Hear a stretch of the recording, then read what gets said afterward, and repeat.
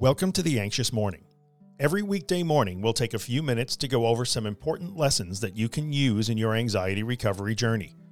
Away from the endless, noisy scroll of social media, The Anxious Morning brings you support, education, inspiration, encouragement, and empowerment.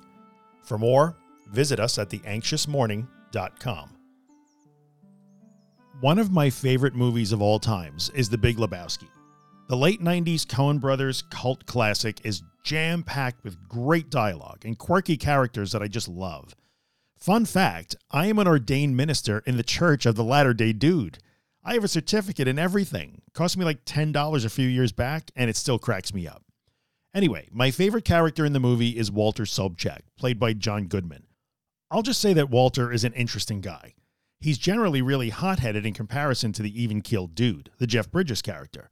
But when the shit hits the fan at several points in the movie, it's Walter that winds up being the voice of reason, even if he is the one responsible for said shit hitting said fan. When the dude is beside himself because he is convinced that he and Walter have just guaranteed the death of Bunny Lebowski, he kind of loses it. The normally chilled out dude, who doesn't really seem to get excited about much of anything, comes a bit unglued.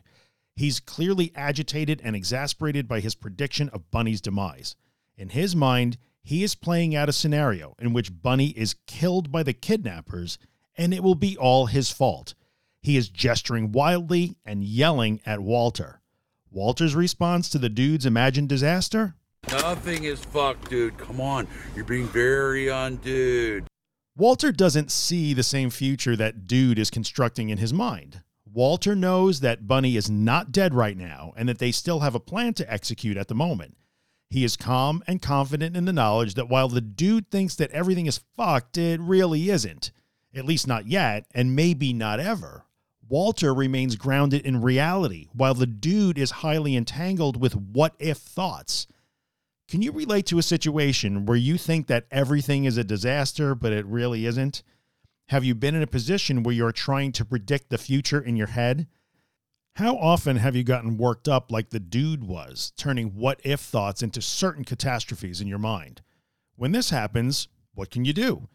Sometimes we find guides in the strangest places, sometimes even in silly movies about stoners, nihilists, and other unusual characters. Once in a while, we can extract recovery wisdom from sources that were never meant to be wise. What would Walter say to your anxiety? Better yet, what would Walter tell you to do?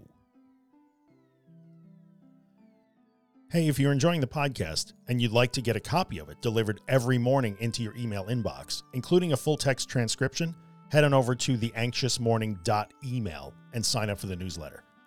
And if you're listening on iTunes or Spotify or someplace where you can leave us a rating or a review, take a moment and rate the podcast and maybe write a small review. It really helps us out. Or just tell a friend about us. Thanks a lot.